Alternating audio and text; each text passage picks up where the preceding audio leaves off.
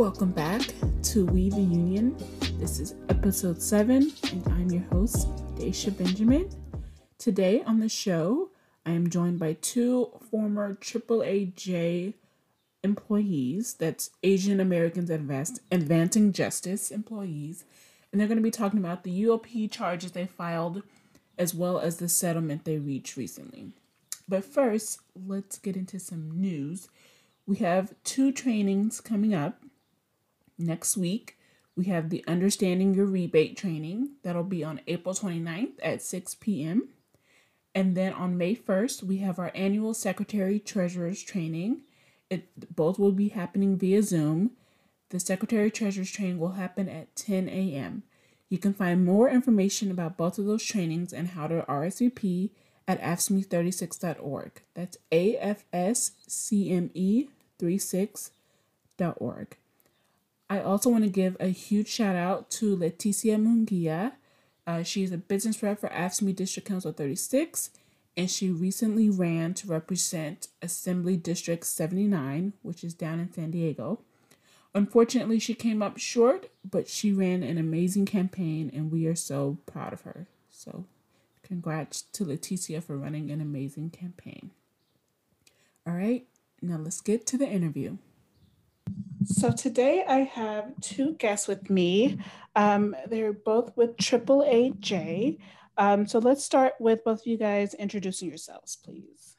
Sure. My name is Christopher Lipineg. I am an attorney based in Los Angeles, and I was a Skadden Fellow at Asian Americans Advancing Justice Los Angeles from November 2015 until November 2017, and then I stayed on board for 2 more years after that. I was in the Impact Litigation Unit. Hi, my name is Yuneen Senachai, and I also worked at Asian Americans Advancing Justice Los Angeles. I started working there in 2012, also with the Impact Litigation Unit, mostly focusing on workers' rights, and I left around November 2019. Okay, so let's kind of start at the beginning of the kind of organization process. So what made you all want to organize and form a union at AAAJ? Yeah, I can take a first stab at that. So it all kind of started in the summer of 2017.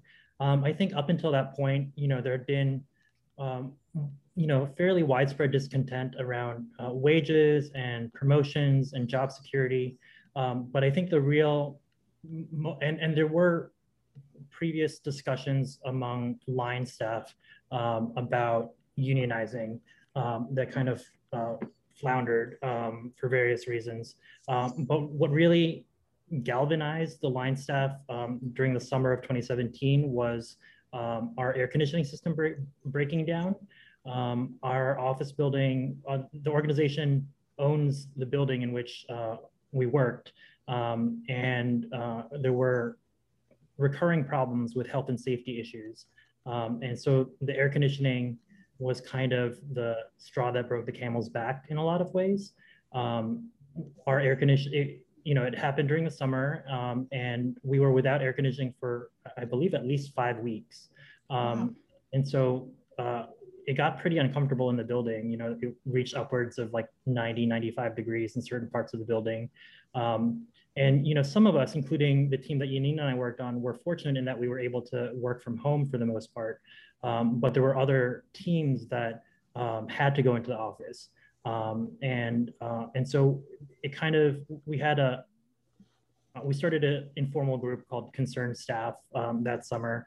And the idea, we had sort of talked about how can we make sure this doesn't happen again? What kind of response do we want to get from management? And we also recounted previous health and safety problems that had emerged in the past. So for example, the organization previously rented out or had a space in the San Gabriel Valley. And there was a team that was there and a fire broke out. And it seemed like the building or the space was not up to code. And so they actually they tried to break windows. Firefighters eventually had to, pull up a ladder and rescue them. And one of the people that was affected or that was in that was exposed to the fire was 7 months pregnant at the time. And so she had Wow. to remain on bed rest for the remainder of her pregnancy. And so there were things like that. There were other issues as well that came up. But when we talked about the air conditioning issue and what response we'd want out of management, we realized that we wanted something more permanent than just, you know, a one-time response from management. That, and we also wanted a way to sort of develop institutional history among line staff around issues like this, around like health and safety concerns. And because we realized that management and the board, or management in particular, was not going to inform new employees about this history of problems. And so we felt like we needed to create some sort of more permanent solution or permanent institution like a union to sort of make sure that, you know, new staff and all staff would have an awareness of the issues that we were facing, and that there would be more leverage when it came to sort of getting a response from management and getting adequate solutions put in place. But yeah, maybe Yunine has more to add on that front. Oh, that's great. I'm glad you brought up the fire. I mean, there was just a long history where management demonstrated they didn't have our health in mind. And I think that was a breaking point. I was struck by when we started organizing, I was talking to one of my mentors who's a longtime unionized worker. And he asked me, what is it? Why are y'all unionizing now? Did someone get fired? And I said, no, it was air conditioning. And he was just struck by how basic it was. But that worked. Like it was unacceptable that people could not work in the office, or that if we had to, management's only response was sending us recommendations for what you can do to try to prevent a heat stroke. Like they literally sent an email saying, you can apply a moistened towel around your neck. That was their response, as opposed to, we're shutting down the office for a month until we get this fixed, instead of treating us like brats for wanting to work under perfect air conditioning. So yeah, strangely, that was the catalyst to our unionizing. Wow. And it's always, I want to say surprising, but at this point, it's not surprising that, you know, organizations that their whole motto or mission is to provide justice to people and to help people, turn around and internally just don't have the same goals in mind. And that it's, you know, it's not surprising at this point anymore, which is really sad to say, but wow. And so what was the organization process for you guys? What was that like? Yeah, so I mean, it took about a year, I would say. It was a pretty long and involved process, I would say. And I don't think any of us, I mean, I think some of us that were involved had some organizing background, but I certainly didn't. Yeah, and I was pretty involved in sort of spearheading the efforts. And so, yeah, it was a process of sort of learning from the union and learning from others who had experience organizing, how to approach the entire situation. And so I guess the starting point was sort of just listing out all the people in the organization that we thought would be part of the union, would be eligible. And then, you know, figuring out who would go talk to which person. And it, you know, it was definitely an iterative process, I would say, that we would, you know, not just have one conversation with an individual, but would have to go back to them to sort of answer any concerns that they might have raised in our first meeting, but also just confirm that people's ongoing support, because it did take some time for us to sort of feel ready to present our petition for voluntary recognition. And so there was always the risk that, you know, even if someone said, I'm all for the union in one conversation, that maybe several months down the line, that they might change their minds. And I would say that for the most part, the line staff that we talked to were supportive of the idea of a union. And the biggest reason that people hesitated to support it or to say that they would vote for a union if it came down to that was fear of retaliation. And I'm sure that's common in a lot of situations. Yeah, there were a handful of people that did think that unionizing was not a good idea. I think the main line of argument that they had was sort of like, well, I like the informal structure of our organization, and I like that there's ambiguity and haziness around different things, because maybe it gives us more flexibility. But I would literally say that that's maybe 2 or 3 people out of 80, 90 plus people that we reached out to. For the most part, people, which is probably not surprising at a progressive civil rights organization. People generally got it as soon as we talked to them, and it was trying to assuage their fears about retaliation that was the biggest challenge to overcome. I think we encountered the same kinds of themes and tactics that you're seeing around the nonprofit organizing right now. So even though these folks were in the majority, they were a very vocal minority. Sorry, did I say minority? They were in the minority, but they were very vocal. So things that they would say would be, unions make people lazier, or I support unions, but not at nonprofits. So it was a struggle always addressing some of those arguments if we had to. But yeah, for the most part, people were in favor. And I think because people saw the long history of mistreatment and lack of transparency by management. Yeah, yeah, you're always gonna find those people, right? Who are just like, no, yeah, those conversations are always interesting to have. But so then, you guys are kind of towards the end of the organizing process, and you guys walk on the boss. So then, shortly after that, did you start to hear about the layoffs, or like how did that come about? So no, it was, so let's see, I'm trying to get my timing correct. So we submitted our petition for voluntary recognition in April of 2018, I believe. And there was an initial dispute, or there were disputes with management at first around who would get included in the bargaining unit. And so that took about a month to, I think, resolve.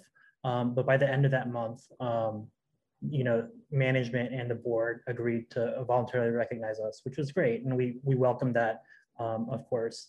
And so then, a few months after that, we started our negotiations for our first, bargain, or our first contract with the organization.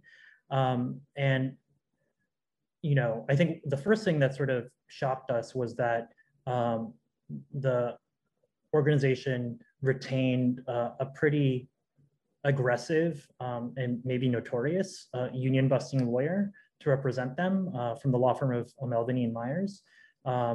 And I think he worked pro bono for them. And O'Melveny still continues to represent the organization, at least on the union front.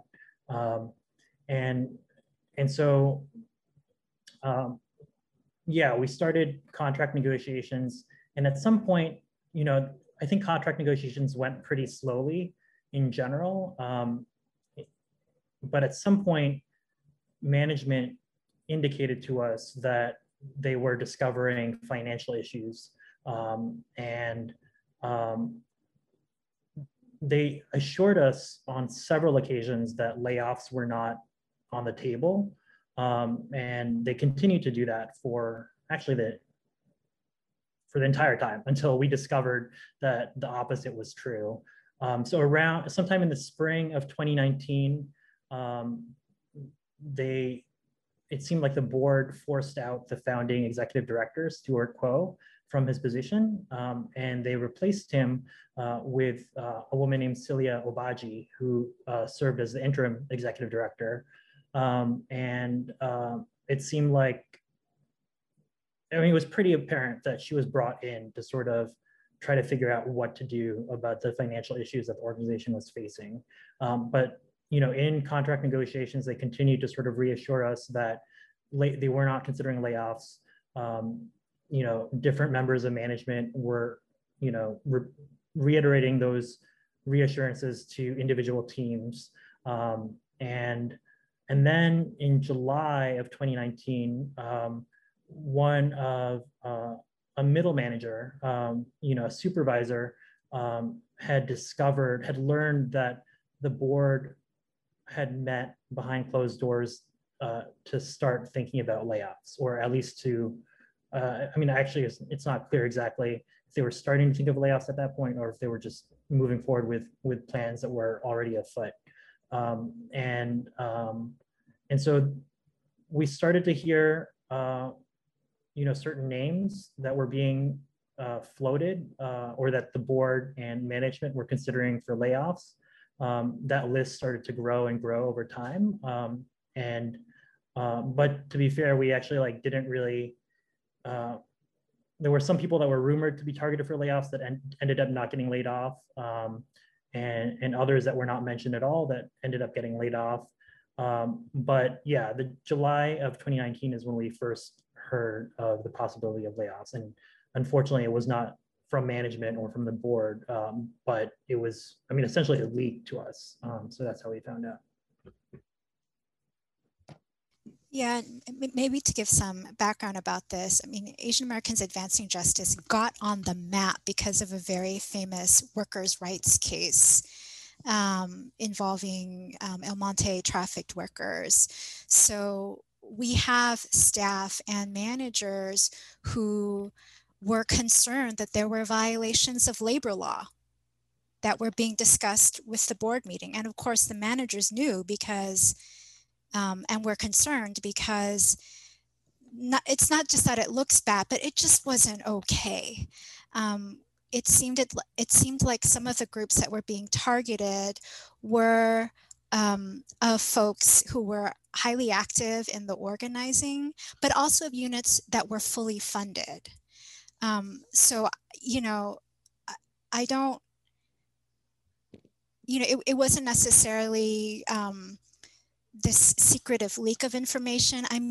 It was all going to come out, and management decided to hide it, even though we had already been recognized. So there were obligations under the NLRA for them to provide us information about their plans, and they failed to do that, which is why Chris and some others prepared an unfair labor practice charge specifically on information requests related to the reduction in force plans, which later we settled, which we can talk about later. Yeah, that's a good segue. So you guys filed the unfair labor practice charge, and so then what was that process like? Like, how did you guys come about? Like, okay, we're going to go ahead and do it, and then kind of, what was that process like as far as getting to the point where you did eventually settle? Chris, do you want to start with the? I think you're more familiar with the entire process, so you should go first.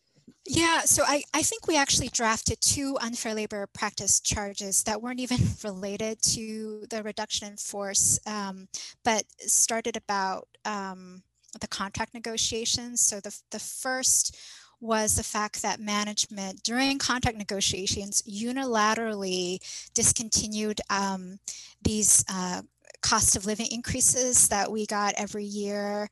And there wasn't much, that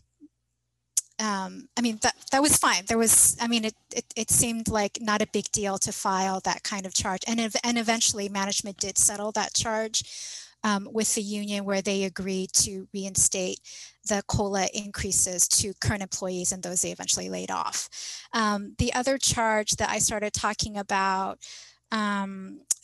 Chris put it together, was about materials prepared in response to materials resulting from these 1 or 2 board meetings in July, where management discussed the reductions in force, because we knew that we were entitled to those documents. And one of the reasons why we really wanted them was because, you know, management put together their PR machine because they knew that the entire labor law, Asian American social justice community was watching. They had their PR machine going where they said, you know, we supported the union, we voluntarily recognized you, all these concerns you're hearing, it's just, there's nothing to it, right? It's all BS. But what we were hearing about the potential dismantling of units that were active in the union organizing, even though they were fully funded, at least for the next year, like the two just didn't match up. So that's why we wanted that. And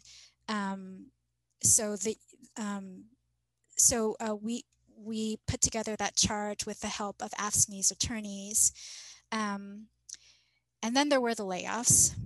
And because I think it was so chaotic during the layoffs of 20% of staff, also very traumatic. By then, I think, you know, Chris had already left, thankfully. I think I was in the mindset of trying to help people survive, find other jobs. And so AFSCME, thankfully, our organizers took over to file the charge related to a failure to bargain over the effects of the termination or the layoffs. So those charges were filed, and I believe NLRB took about 1.5 years to get back to us. That's actually fast in my mind because, you know, Chris, like we deal with a lot of legal issues that take like 5 years to resolve. But anyways, 1.5 years later, we got a call back from the NLRB saying, we recommend you withdraw some charges. You've already settled the COLA charge with management.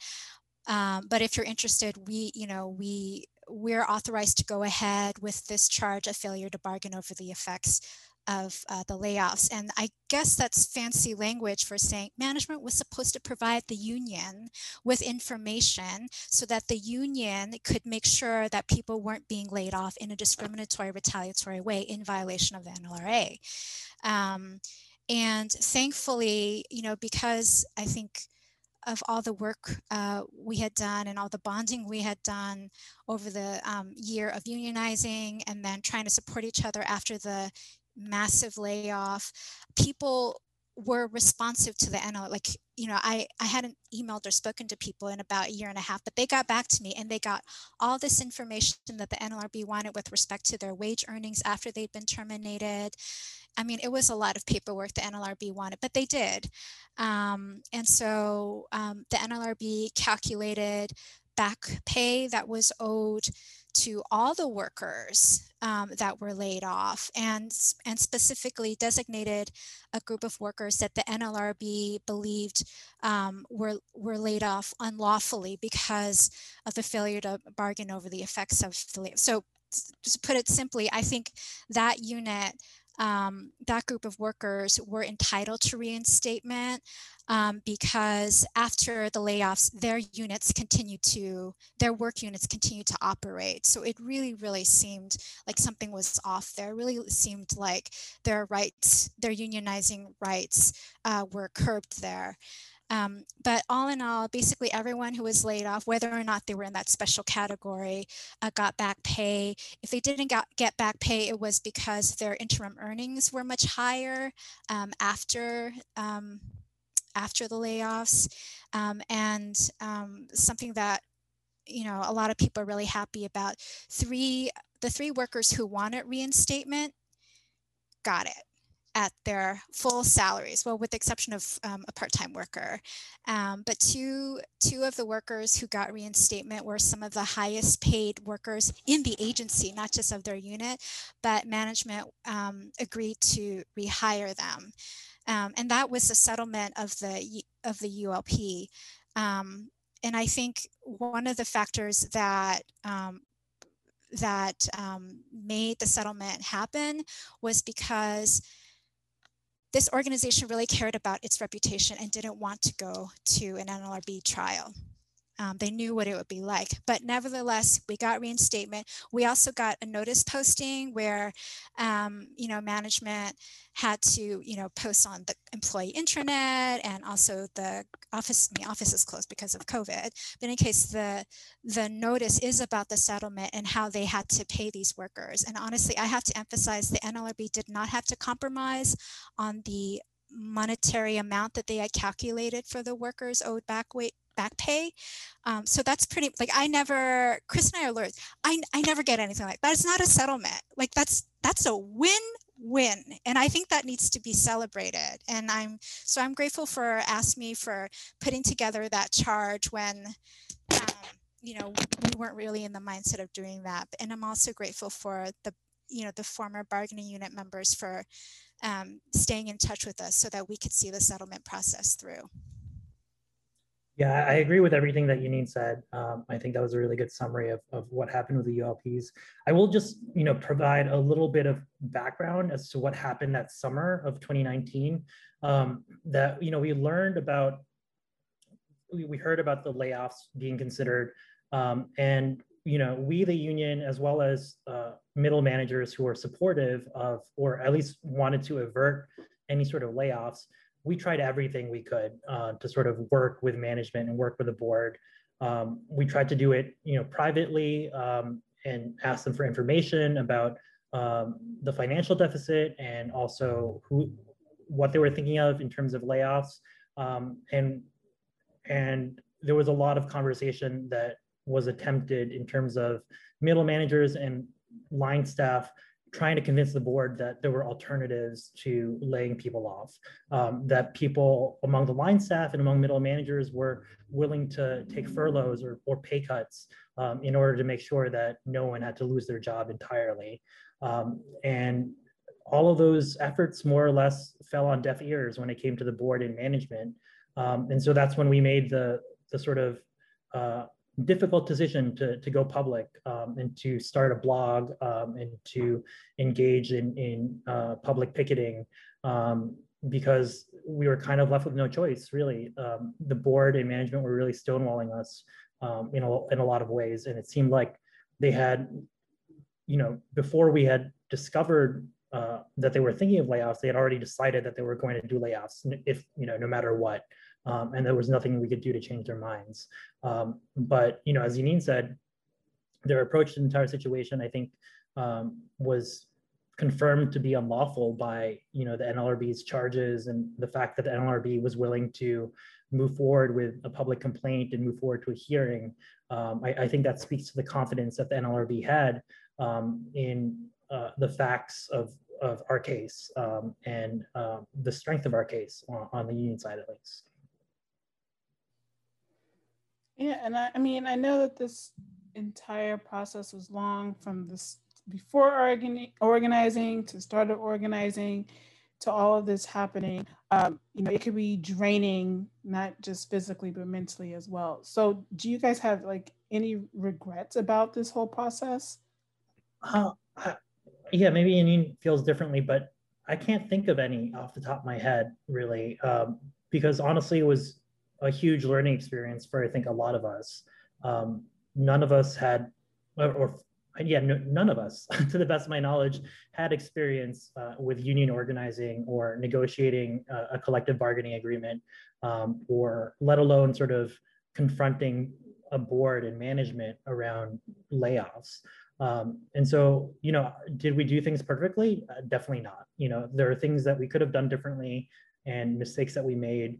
But I think it was all part of the learning process. And I also think that it's kind of part and parcel of the idea of unionization, in that unions are really about empowering workers, and part of empowerment is sort of trial by fire, really, and sort of figuring things out, as you're confronted with problems for the first time.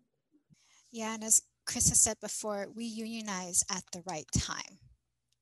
Like we got recognition right before management announced this massive deficit. So if we hadn't unionized, people have been laid off, we would not have been able to get people's jobs back. We would not have been able to get back pay. So it was a very tough experience, but it is hard to think about regret. I mean, me personally, I regret being that idealistic, naive workers' rights advocate, you know, telling people we'll be protected from retaliation. Eventually people were, but I wish I had seen that management was going to play hard, that everything that people in labor had warned me about our management, even though we were a longtime social justice organization, we were a racial justice organization, we got on the map for workers' rights. I mean, what everyone, all the people, what everyone was saying about how this management was going to behave in this organizing came true. And I wish I wish I'd seen that earlier, so I would not have been so heartbroken. But I guess, yeah, I mean, that's the evolution you go through when you're organizing yourselves. And I mean, if that's what it took for me to see really what labor management relations are like, then I'm finally there. But I am really grateful that in this case, the NLRB process did serve us well. Yeah, and I think you hit the, oh, go ahead.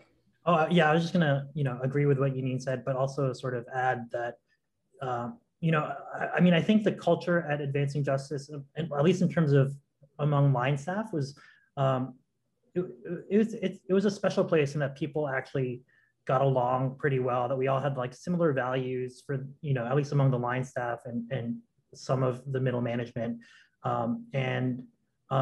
People socialized out of work, and many of us continue to be friends even after we've left the organization.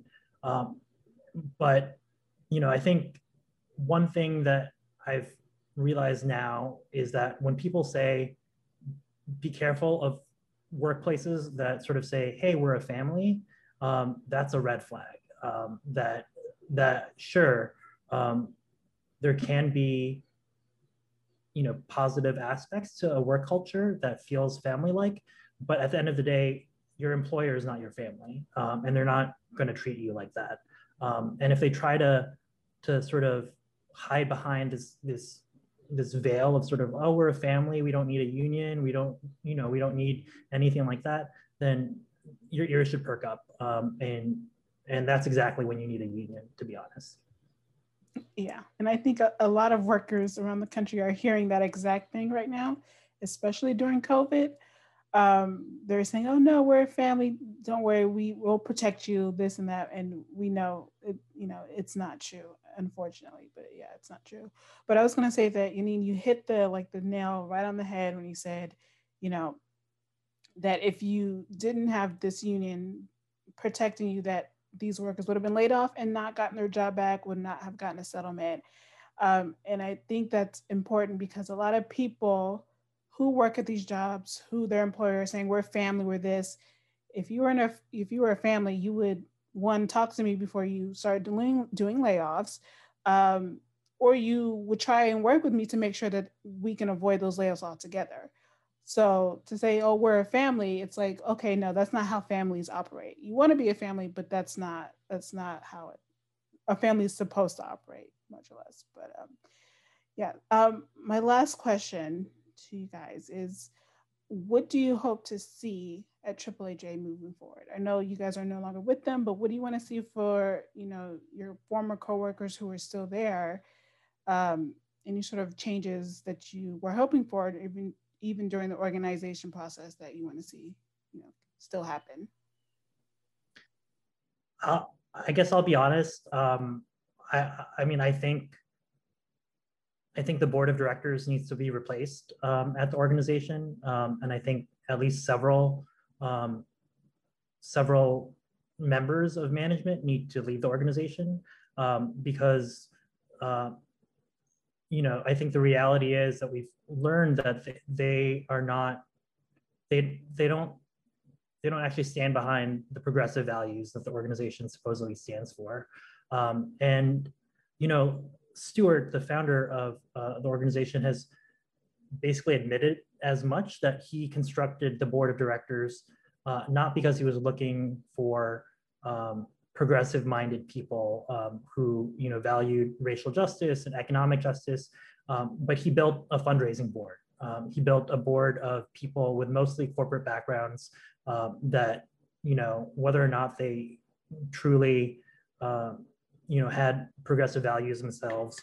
And I think we saw what results when you build a board of directors for a supposedly progressive organization, that you end up, the organization ends up breaking the law, and ends up damaging its reputation because it puts it, it can lead to really hypocritical actions by the board and by management, and it'll show the true colors of the organization. And so I think that the governance of the organization needs to be completely revamped, because right now the organization is a shell of itself in a lot of ways, and it certainly, its reputation as a progressive organization has rightfully been exposed as, a lie in many ways.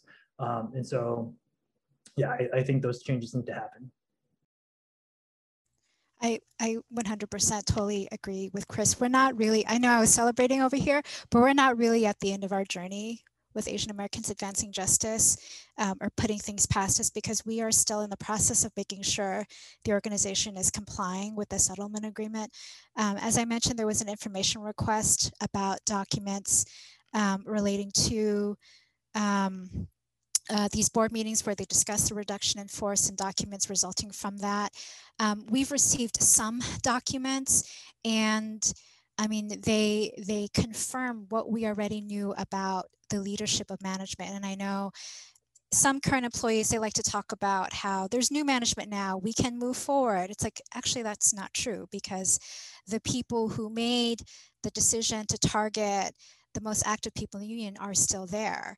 The board members are still there. And then it's not, as Chris has also said before, it's not an advancing justice problem. So many nonprofits within LA and even broader are made up of the same corporate people who I don't know how being a board member of a nonprofit helps you, but you have to really support the mission. And the thing is, Stuart Quo recruited a fundraising board, but then the documents revealed they actually didn't do that much fundraising. So with that, and the fact that they really didn't care about our values, I'll give an example. Like in the memos, it was revealed that the recommendations for dissolving our unit included getting rid of the paralegal, because a paralegal is not crucial to the mission of having an impact litigation unit. That makes absolutely no sense to anybody who litigates in civil rights or in other matters. No, so just total disrespect. We knew that they were just making stuff up, maybe what we could call pretext, just to say, we think the folks who are most active in the union are toxic and we need to get rid of them, but we're going to say these nonsensical things.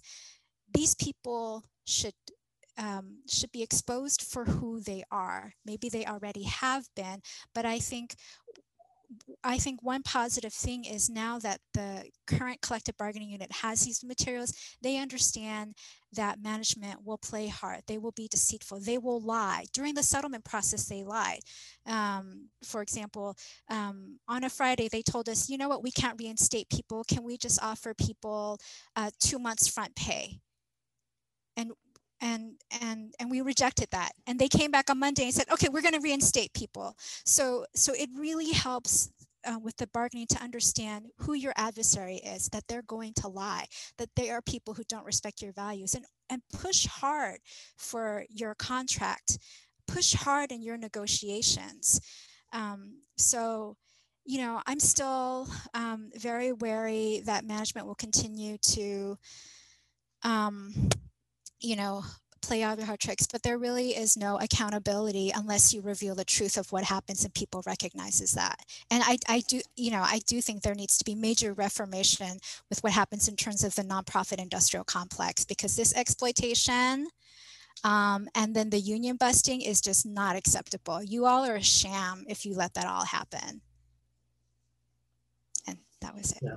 Just to mention another example from the documents that we learned, one of the vice presidents of the organization, who's still there actually, he told the Asian language legal intake project that repeatedly that they shouldn't worry about layoffs. And when we got the documents, we found out that around the same time that he was making these reassurances, he was writing up memos recommending that that a number of people from that team be laid off.